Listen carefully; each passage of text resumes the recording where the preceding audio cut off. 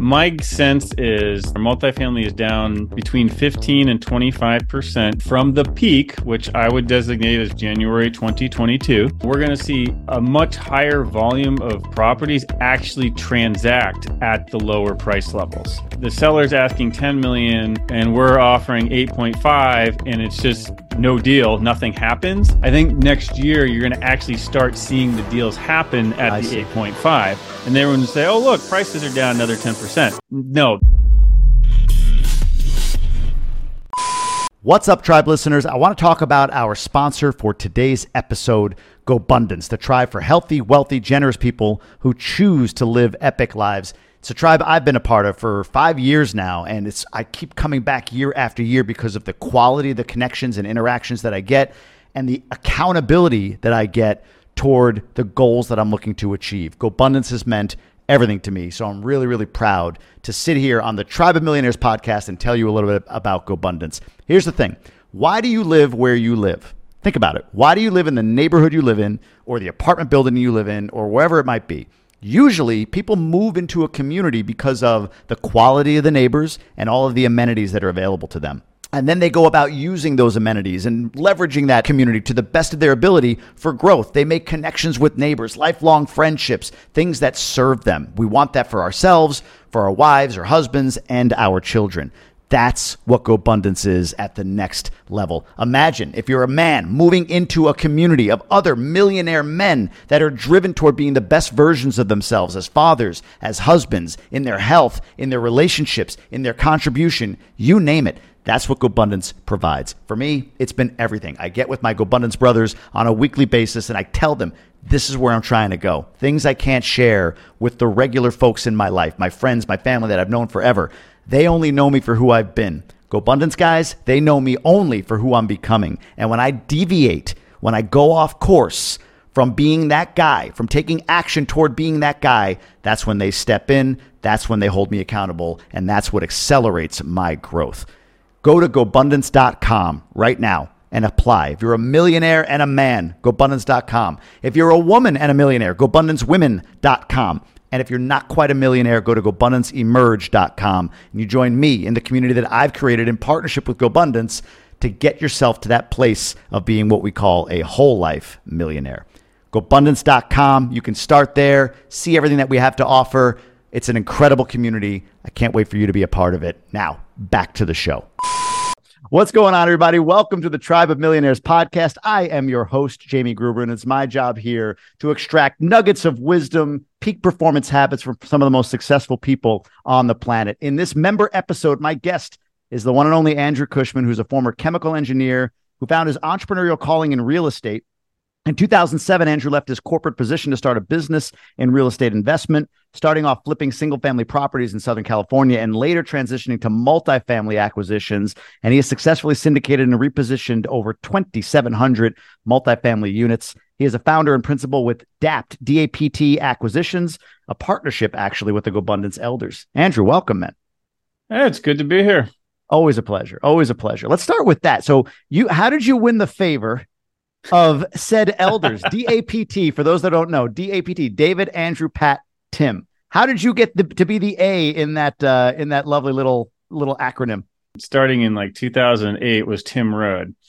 And so, he was a mentor in business, we started skiing together, became friends. And then when I transitioned into multifamily, the very first one I did, he brought Pat and David in as investors. I remember I was sitting we were on a family vacation and I was sitting at a hotel room in Illinois on a conference call, and Tim introduced me to those two guys. And so they invested in that deal, and then they all invested in like the next two. And then we were at a conference. This was before GoBundance had started, and they were right about the same time. And they pulled me aside and said, hey, look, we love being actual investors, but, we know a lot of wealthy people and you're good at operations. So how about we partner and, we'll help bring in equity and investors, and you can focus more on operations. And I'm like, hey, that sounds like a good partnership. And, especially I had only fairly recently gotten to know Pat and David, but I knew how amazing of a guy Tim was, and knowing that these are his, two of his best friends and the guys that he respects, I'm like, this is probably a good thing. And it's been amazing to. It's really been an awesome thing, not just in building a business, but just getting to interact and hang out with and learn from those three guys for so long has been a huge impact and blessing on my life. So, Can you talk about, maybe this is advice for anybody listening, on soliciting partners like that? Not even soliciting, that's not the right word. The story you just told was organic. Tim, you're doing some stuff. People could bring money in, but there's something that you were doing or not doing, or there's something about you that obviously attracted these folks who are, very well-known investors in our world to say, yeah, we want to be partners with him. Do you have any sense, if you were advising somebody on, hey, I want to be a partner with, maybe it's not the elders, but some other big name that they've heard of in GoBundance, or some other big name in the real estate space, you for that matter, what is the kind of value that somebody needs to offer, or what are some of the things that you did well, intentionally or not, that won the favor or won over the ability for you to long-term partner with rock stars? yeah, it's one of those things. It's kind of like who was it? What was it? The Supreme Court justice said, when asked what's the difference between pornography and art, and he's like, I don't know, I just know it when I see it. It's kind of one of those things, like you just know it when you see it. I think what it comes down to is, it's not like, okay, go do these three things, and then all of a sudden you can have the right partners. It was a matter of, I think that they could see that as an operator and as a person, I almost hate the word authentic nowadays because it's just so overused, but doing things as correctly as I knew how to do them, as being fully transparent, trying to put everyone's interest, really our investors' interest first and mine second. And it wasn't because I had a perfect track record. I mean, I hadn't lost any money or anything, but it's not like everything I touched had been a home run. So I think it was a combination of just alignment of values, and seeing a mutual opportunity. It might actually even be a better question for them. But like, oh, what did you see in this guy? And who knows? Like I said, Tim was the one who originally brought them into my world, and vouched for me. And anyone who knows Tim is, that guy's he's got a heart of gold. And I can tell you one thing that kind of led to it is especially if it's somebody that Tim brought into my world, I just had a sense of I never want to let Tim down, right? So I'm going to deliver as best as I can for these guys. And I think that just, if you're consistently, honestly doing that, people will see that and take note. And that's generally something that people want to be a part of or be around or partner up with. So, do you ever anticipate a world in which you're not partnered in any way, and even with these guys? Are you at a point, or do you envision getting to a point where you say, hey, for all of us, it's time for me to move on my own? I don't. And actually, the biggest mistake I made was just doing it alone for as long as I did. The number one, yes, I could go out and do sizable deals completely on my own. It wouldn't be as fun. It wouldn't be as good for our investors because we would lose the depth of knowledge and insight and resources that my partners contribute. There's other financial and business aspects that contribute, and candidly, I hear about all these people, partnerships breaking up, and you hear it's partnerships like marriages, right? Easy to get into, much harder to get out of. And I've been fortunate that we formed DAPT 10 plus years ago, and it's been great the entire time. I generally enjoy being partners with the three of them, and I've really come to love having a team and of rock stars. So separating from that would be the last thing I would even consider. Even if somehow I thought the financial gain personally would be greater, I think the intangible value of the partnership is larger. And candidly, life's too short to be doing things you don't like or that aren't fun. And it's fun working with those guys. So. It's funny. I'm on the flip side of, I feel like in some ways, a partnership with them, not at the scale that you're at, but with Emerge, with GoBundance Emerge. That's an entity separated out that I am, one of the 5 elders of, if you will, right? So you got the 4 elders and then me kind of as a partnership in Emerge. And it's sort of the flip. You were, hey, let me run this thing from behind the scenes, so to speak, right? And you bring in the capital, great. And my thing is more like, hey, I want to get the biggest microphone I can possibly find. And these guys are like, well, we don't want that. So here you go. Build your brand off of GoBundance. Here's the podcast. Here's Emerge. Be a partner with them. And I'll be honest, I have thought about, is there a point at which I need to move on from? And, what it always boils down to is, one, I like, why? Because these guys are great, and to your point, there's so much more equity value in being in their, in their world. And they honestly, they're not involved. They don't bother me. They don't, they're not all over me. They just want to know that things are going well. How can we help, this, that, and the other? But there's a lot of value in the ancillary connection, ancillary benefits, if you will, of being partners with them above and beyond. And yeah, I couldn't have chosen or couldn't have been blessed with a greater group of guys, to be honest with you, to be partners with. So your first deal, I've heard this legendarily. Your first deal, I don't know if it was with them or not with them, but it didn't go so well. Can you give a little bit of context? Again, was it with Dapt or not? Or maybe it wasn't called Dapt yet. I don't know. And what was the reality on the ground of that deal? Yeah, my first one, was done under my personal entity, Vantage Point Acquisitions, which is the manager of Dapt. So it still exists. And a lot of people will be like, wait, I hear Vantage Point, I hear Dapt. What's the relationship? But functionally, they're basically the same these days. But so my very first deal was a mostly vacant 1960s and 70s 92 unit property on the other side of the country in Macon, Georgia. And low income area, higher crime area. I remember we walked into the police chief's office and said, hey, introduced ourselves, said, hey, we'd like to work with you and help clean this area. He just looked at us and said, good luck. And we're like, that's not quite the response we were looking for, but all right. Anyway, we did get it cleaned up. And, it's funny. That definitely was a learning experience in terms of, we underestimated the renovation budget.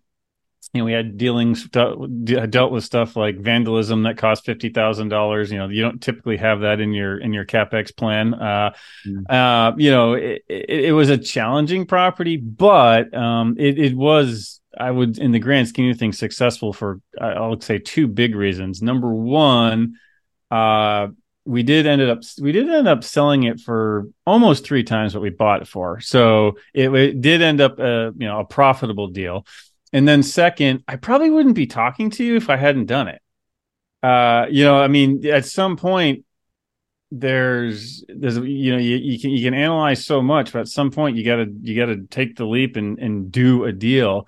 And, some people ask me, well, how did you get that deal? Well, I think the broker saw a sucker a mile away, right? And said, I can get this guy to buy this thing. And it was just through, grit and relentless persistence that we pulled it out and made it successful. But again, I just learned so much by doing that. And like the stuff we do today, is informed and shaped by those early experiences. Like, okay, this is what we don't want to do. So, going forward, here's what we're going to do differently. It actually, so it was it's part of why my hair is as great as it is now. But in the big picture, it was, it led us to here. So it was good. You look California cool to me. And I always say that it's like parenting. You can study it only so much, but at some point you got to have the kid to really experience it. It's the same thing with real estate, right? Like you can study it.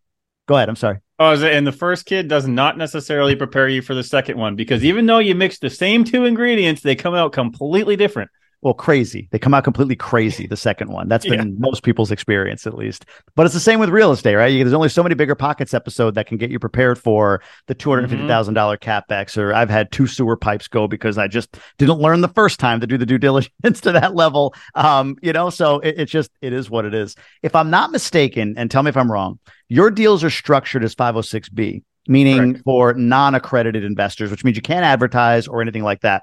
I'm just thinking, what is the advantage for you with a 506B versus a C? So yeah, you're right. 506B means now 85% of our investors still are accredited. I was going to ask that. Yeah, Yeah, what 506B means is we can take sophisticated or non-accredited investors, but we're not allowed to advertise or solicit in any way, which means the only people we can take into the deal are people that we already have an existing relationship with. 506C is when you can advertise all over the place. You can do Facebook ads, whatever you want to do, but you can't take those non-accredited or sophisticated investors. The reason we've stuck with 506B is there's a handful of them. Is number one, our investor base has grown big enough organically and through referrals that we've never needed to advertise or solicit. Every deal we've done has sold out, and in some cases very quickly. Even this past March, which was a very different environment than has been the last 10 years. Also, some of those sophisticated investors have been with us a very long time, and we feel a bit of loyalty to them. We don't want to be like, oh, hey, we're big now. Sorry, you can no longer invest. It's kind of a combination of those two things. We haven't needed to. And then also, once you start soliciting, there's additional paperwork and hoops you got to go through. So now, with all that said, that doesn't mean we never will do a 506C. Which allows us to solicit. But even if we do, I would envision that we would still occasionally do the 506B so that the folks that have been with us for a long time can still participate. So with Quantum, we've always done B. I've been pushing C just because I'm an out in front guy, right? I want to test my ability to market, for additional investors, and we're not at the size of what you built with Dapt. But one of the things that we always come back to is the burden of proof, if you will, for accreditation between the two. You said paperwork is one of those things, right? Yes, filing. But if you're a C, we own as the company, we own confirming your accreditation. Whereas if you're a B, right, they check the box on the I can take your word on it. Yep. Right. I could take your word on it. But there is the B to C conversion option now. Have you considered that? You can be a B for a period and then flip to a C. Yeah, and that is very intriguing since they started allowing that, and that is definitely something I could see us doing, especially as we get into next year, and I anticipate the flow of really good opportunities to pick up significantly. I could see doing that, starting off as a B and then maybe going to a C. And even then, I don't know if we'll necessarily like all of a sudden start doing Facebook ads or something. What it'll mean is I can just talk about it freely, right? Yeah. So like if I'm at a conference, at a panel, or on a podcast, I can't mention that or even mention that we're doing a deal. But if we're doing a 506C, I don't have to worry about that. I can say, oh yeah, we're in the middle of buying this deal in Atlanta or whatever. So yeah, I could see that's Jamie. That's a really good point. My guess is if I shouldn't say if, the probability of our first 506C will probably be a conversion, which let's just get the sophisticated people in first, and then say, okay, time's up. We're converting to 506C.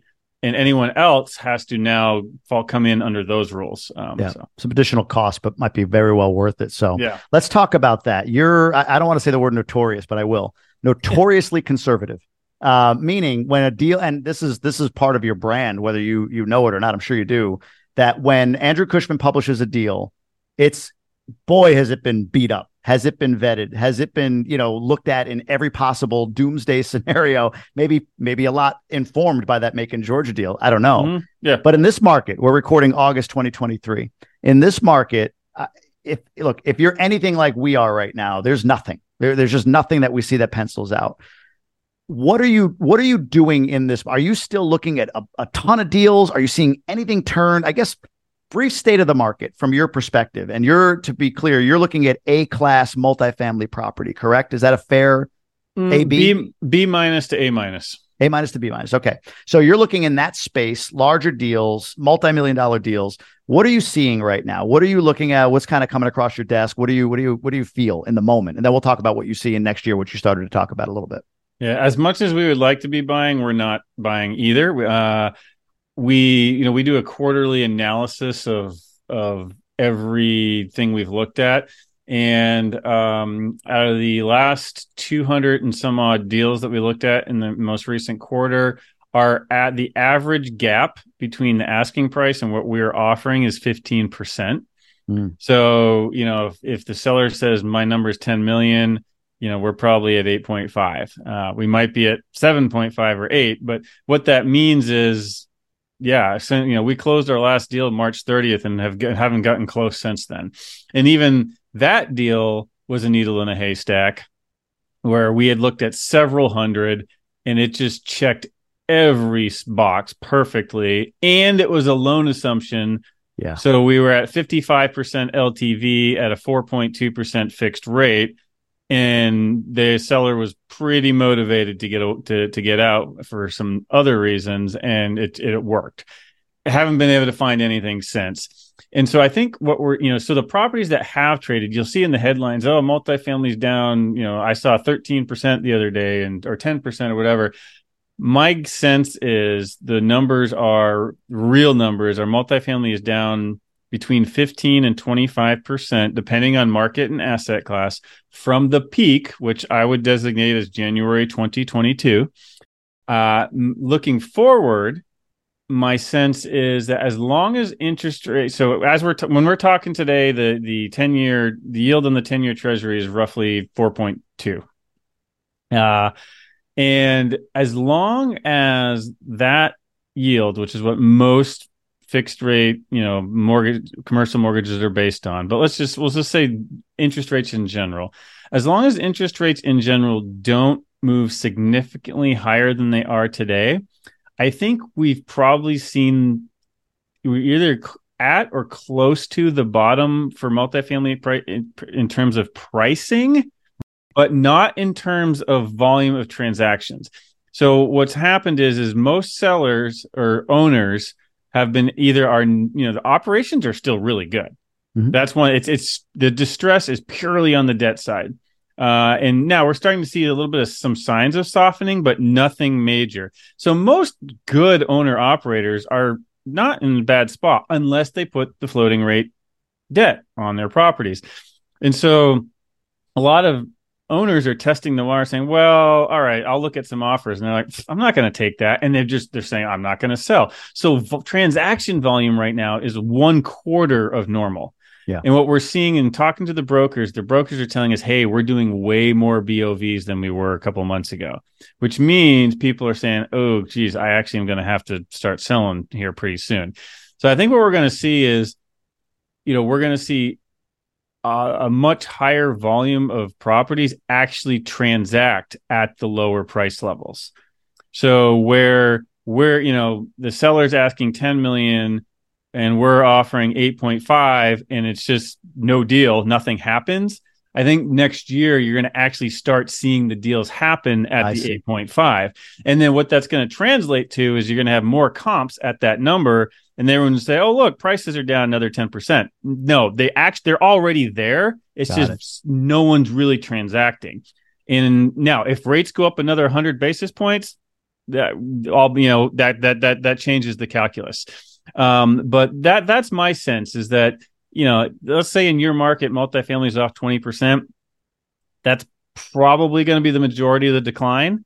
And it's just properties need to actually start transacting there. Of course, the two wild cards are, do interest rates go way higher? That shifts it. Or do we get into a serious recession with major job losses that decreases NOI, net operating income?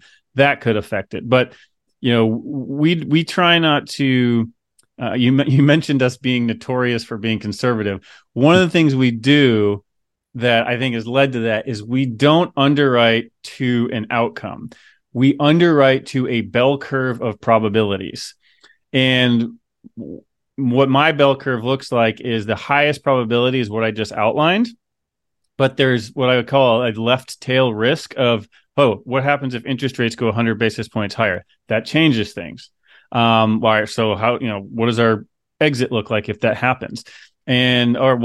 interest rates could go down 200 points. What does it look like then, right? That's a right tail risk, which is basically a good risk. Anything that you've underwritten in the last 3-4 years, 2-3 years, 2 years for that matter, is anything on that bell curve touching where interest rates are today? Like, in other words, is even this economy, because that's so I'm in a couple of deals where, of course, the operator, and you said it really well, the operations are strong, but their debt is where they're getting in trouble. So I'm in a deal in particular with a specific operator, not a GoBundance member, that and they've been very communicative. They've been awesome about it. But their point is, like, it went up way faster than we could have anticipated. To me, that says they didn't either have the right rate cap in place, or they just didn't, they didn't underwrite to a very conservative exit rate, if you will. But is where we are today within the realm of your bell curve, or has it risen beyond even where your bell curve would be in this timeline? Well, so where we are today is a point on the far left tail of the bell curve. It's on there, though. Yeah, but meaning none of us thought rates were going to go this high this fast. When we were buying in 2022, the forward-looking rate curve basically the market was saying rates are going to go up a half a point over the next 2 years. We would underwrite to 100 basis points, but then we would hedge in case it was worse than that. So what that looked like in terms of, okay, well, that's great, Andrew. How do you underwrite to a bell curve of probabilities? The base case was, well, rates are going to go up 100 points, but what if they go up a couple hundred or more? And so what we did is we looked at it and said, all right, how do you hedge against that? Because that's the biggest thing that could blow these deals up.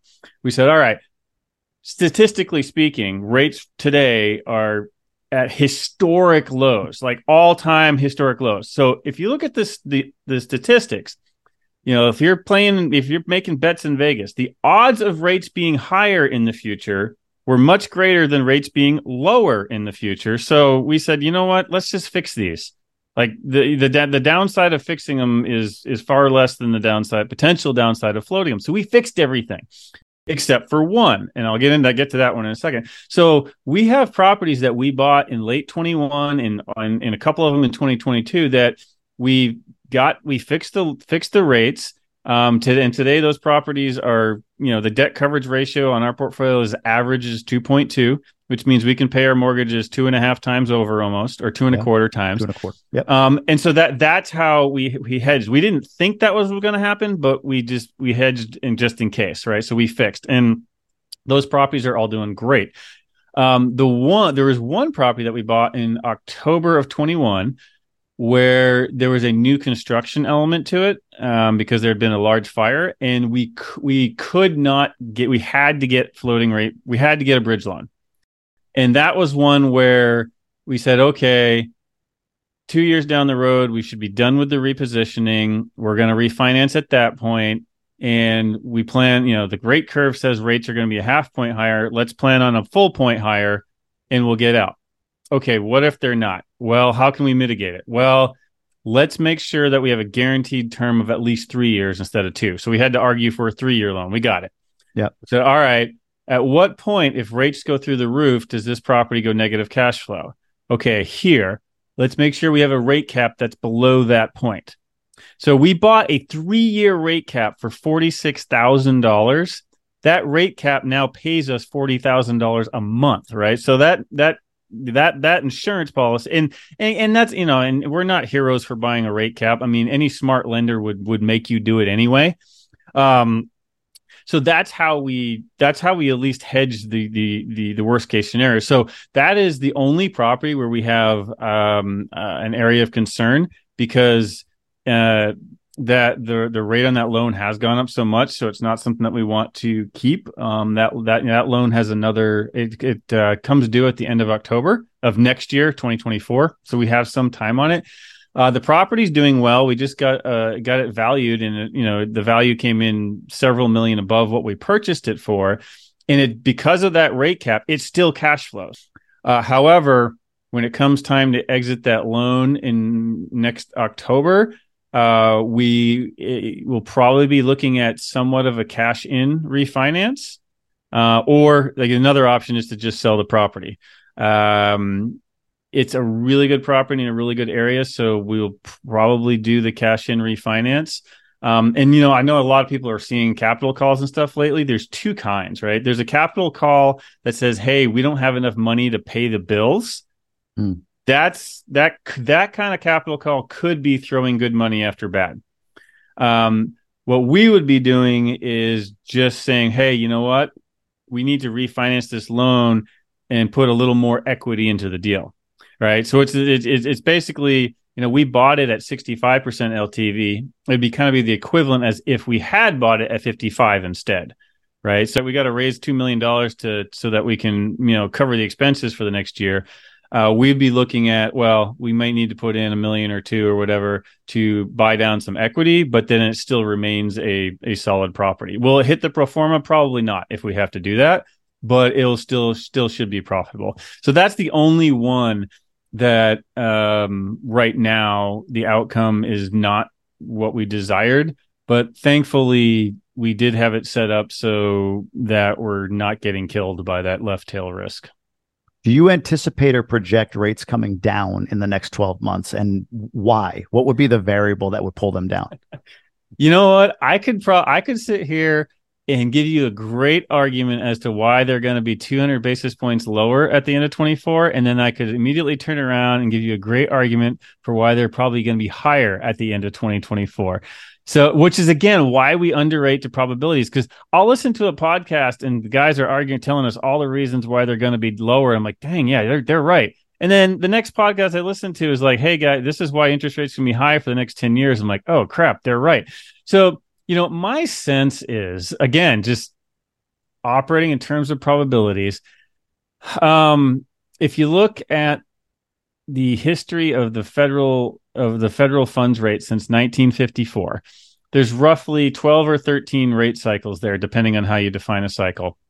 And like 12 of the 13, every time rates, once they pause, on average, 9 months later, rates come down faster than they went up, right? So if you go to this, so go to, if anyone who's like, what, really? Go to the St. Louis Federal Reserve Board's website, and that chart is on there. You can pull it up and look at it for yourself. That his 12 out of the last 13 cycles, rates come down faster than they've gone up. So who am I to argue with history, right? You can just say, well, this and that, and this time's different, and this time is different. Every time's different. But the last 70 years, that's what's happened, because the Fed almost always overshoots, puts us into a recession.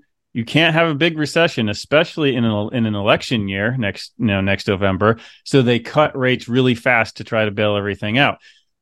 Will that actually happen?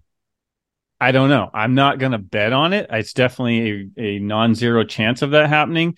But there's also indications that inflation is sticky, and the Fed might cut a quarter of a point in the second quarter of 2024. But is that going to be meaningful to a real estate operator? Like, no. That's just going to put us back to where we were 2 months ago. So the idea, again, at the end of the day, I have no idea. I just try to listen to all the data points and informed people that I can, map out the probabilities and say, all right, here's the base case, and let's make sure we don't get killed if that one's not what happens. That's amazing. Did you know that I think it's the St. Louis Fed. Former head of the St. Louis Fed is a GoBro? I did not know that. No. I think it's Is there a Kansas City Fed? Yeah, there's a KC Fed. Might have been KC. It was in Missouri.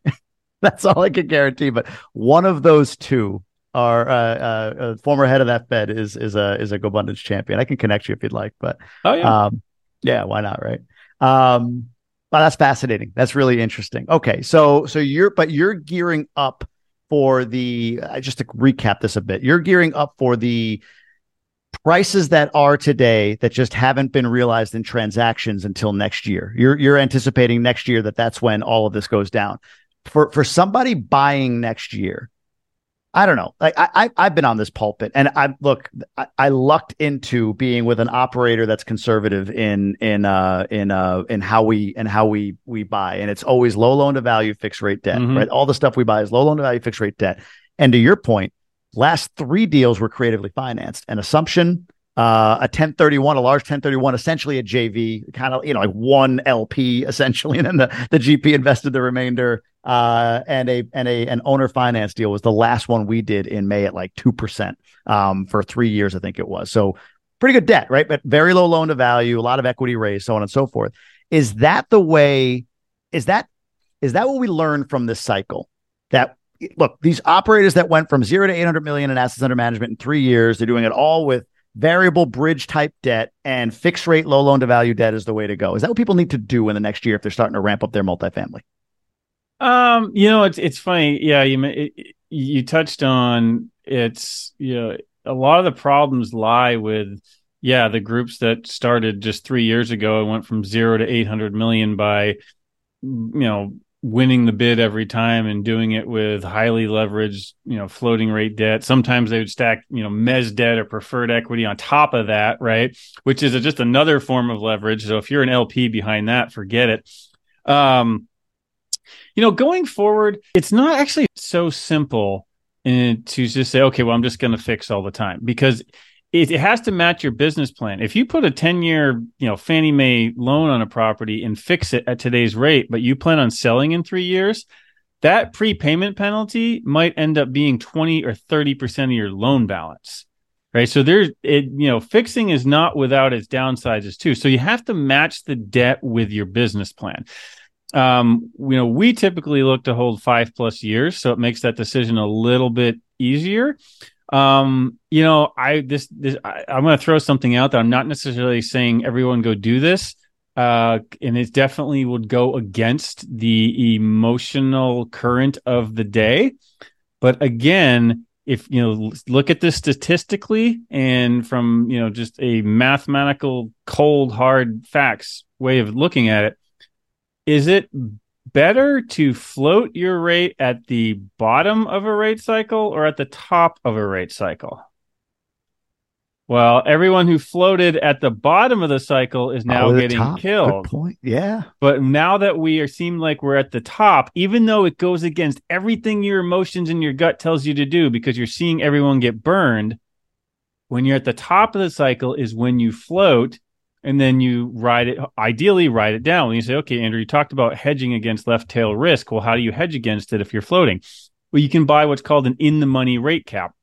So let's say you're, all in floating rate, and I haven't done a floating rate loan in 6 months. So these rates could be completely off the wall. I'm just pulling them out of the air. So, but let's just say you do a floating rate loan that's at, 5% right now. And you're hoping that it floats down over the next 5 years, but you're like, hey, if this rate gets above 6%, I'm hosed or I can't afford it. So, or even 5%, you can buy a rate cap that effectively locks your rate at 5%. Because if it keeps going higher, that rate cap will pay you the difference. It's like trading options in the stock market. Now, is that rate cap cheap? Absolutely not. So, there's just a lot of costs and things to factor in. It's not so simple as, I'm just going to fix right now. Now, if I was going to buy something and I knew I was going to hold it for 10 years, I might go ahead and fix. Just say, you know what, it works well today. I want to just completely eliminate that risk. It's okay if rates go down and, I don't want to refinance. I'm going to hold this for 10 years anyway. But if I hope to exit in 3 or 5 years, it's a shorter timeline, that's when there's a few other factors to consider. That's a great point. I hadn't thought of that, because I don't, you study this way more than me, but I think that, I think rates either stay up or go down in the next 12 to 24 months. I don't see them going like way high. I think they go up a quarter point maybe. Although the last I saw, there's, I think, a 90% chance based on whoever the economists are that do this, that say the Fed will pause rates in the September meeting. Who knows? I mean, that's what economists say. And if they do, maybe they've hit their last raise. I don't know. Maybe they've done their last quarter point raise and they're going to leave it static for a while through Q4. I think there's probably one more quarter point raise in them. It's just me. Maybe it's gut feeling or whatever, but I don't know. That's an interesting point, because I think if I were putting money down, I would say rates pause or go down. So that's a really interesting point based on hold time. Hadn't thought of that. Smart man. Notoriously conservative. Let's dive into these. Let's dive into these GoBundance member questions, so we could get you out of here on time. So first, We have 6 pillars in GoBundance. Oh, I usually write them down. I'm going to do them by memory. Horizontal income, a bucket list adventure, authentic relationships, genuine contribution, extreme accountability, and I think authentic relationships or age defying health is the one I didn't say. Whichever of Yep. those Age 6. defying health. You got That's the them. one You I got didn't them. say. In which one of those pillars are you crushing it right now? Again, this is one of the benefits of being partners with the elders for a decade is they've really helped me on a lot of these. But um, oh man, that's tough to pick. Can I pick two? Yes. All right. Do whatever So you want, I Andrew mean, Cushman. I'm going to say the one horizontal income because I don't call it passive because it still requires some guidance and management, but our portfolio produces more than enough to pay all of our team members, salaries, my personal expenses. And that's part of why we can sit here and like, all right, if we don't do a deal till next year, that's fine, no problem. So I feel, very fortunate to be in that position of having the horizontal income that we can be patient. And then bucket list adventure. The reason I just feel like I can't leave that one off is because this past winter, my friend and I went down to Antarctica and we climbed and skied like 8 different peaks on the Antarctic Peninsula after we stopped in Argentina and warmed up there. So that was a heck of an adventure and just absolutely amazing. So. Very cool. Wow, I hit that continent. Most don't. So that's amazing. In which of those pillars could you use a little bit more support or accountability? Probably authentic relationships. And the reason I picked that is the relationships that I have are phenomenal. I've been married 18 years. Our marriage is better than it's ever been. I've got a great relationship with my entire family of origin, meaning my parents and siblings. I've had the same best friend, guy friend for 20 something years.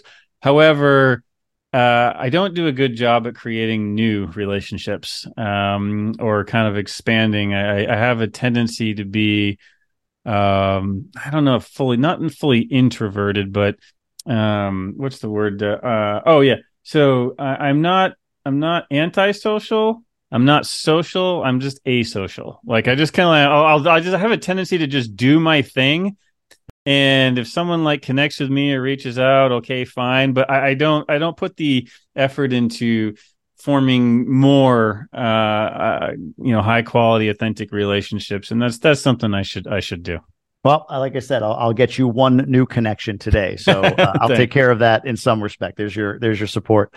Where in any area of your life are you potentially flirting with disaster? Yeah, that's a good one. By my nature, I don't do that. I mean, I guess every time I go into the backcountry, there's avalanche risk. So I mean, I literally am flirting with the disaster in that case. Again, we're trying to do everything we can to mitigate that. I would say probably the biggest, there's 2 other things that come to mind is one, just the idea of asset protection. I live in a very litigious state. And while I think we're pretty well set up, there's some things I'd like to do to improve that. And then really, it's probably I'm flirting with disaster and something I don't know about. Yeah. There's, where's the gap in my knowledge that I don't realize that we're, flirting with disaster. So Makes perfect sense. In what specific way has GoBundance impacted your life? it's been huge. Again. Tim originally bringing me in and then, working with David and Pat as well. And just, so just, I wouldn't be here without those guys, guide me, help, I'll give one really specific example. And this comes from David Osborne. One of the limiting beliefs I always had for many years, and this is part of why I did it basically alone for so long, is I thought that growing bigger and scaling meant more work. And I'm like, I'm already working as much as I can or want to. So I don't, and what I finally figured out in talking with David is it's the other way around. Growing and scaling means less work because it gives you the ability to put the people and processes in place that you can step out of that day-to-day stuff and move to a higher level and do more. I mean, just look at how many horizontal income lines those three guys each have. They're not working more hours in a day than anybody else to do that. And that was something I learned. But for GoBundance as a whole, just just to be in an environment where there's so many other people who are successful in a variety of different ways, and that I can learn from and be inspired by and connect with. And it's just, at the last Champions event, I met, Bo Parfait, and sorry if I'm not saying the last name right, but I don't get anyway, that. and he's like, man, I'm like, damn, this is a guy after my own heart. He's just an investor. He, is a mountaineer that has a level of 10 times what I am, Yeah. and just a genuine soul, a good guy. I mean, if anyone has interacted with him, just talk about it, someone who comes across with a servant's attitude.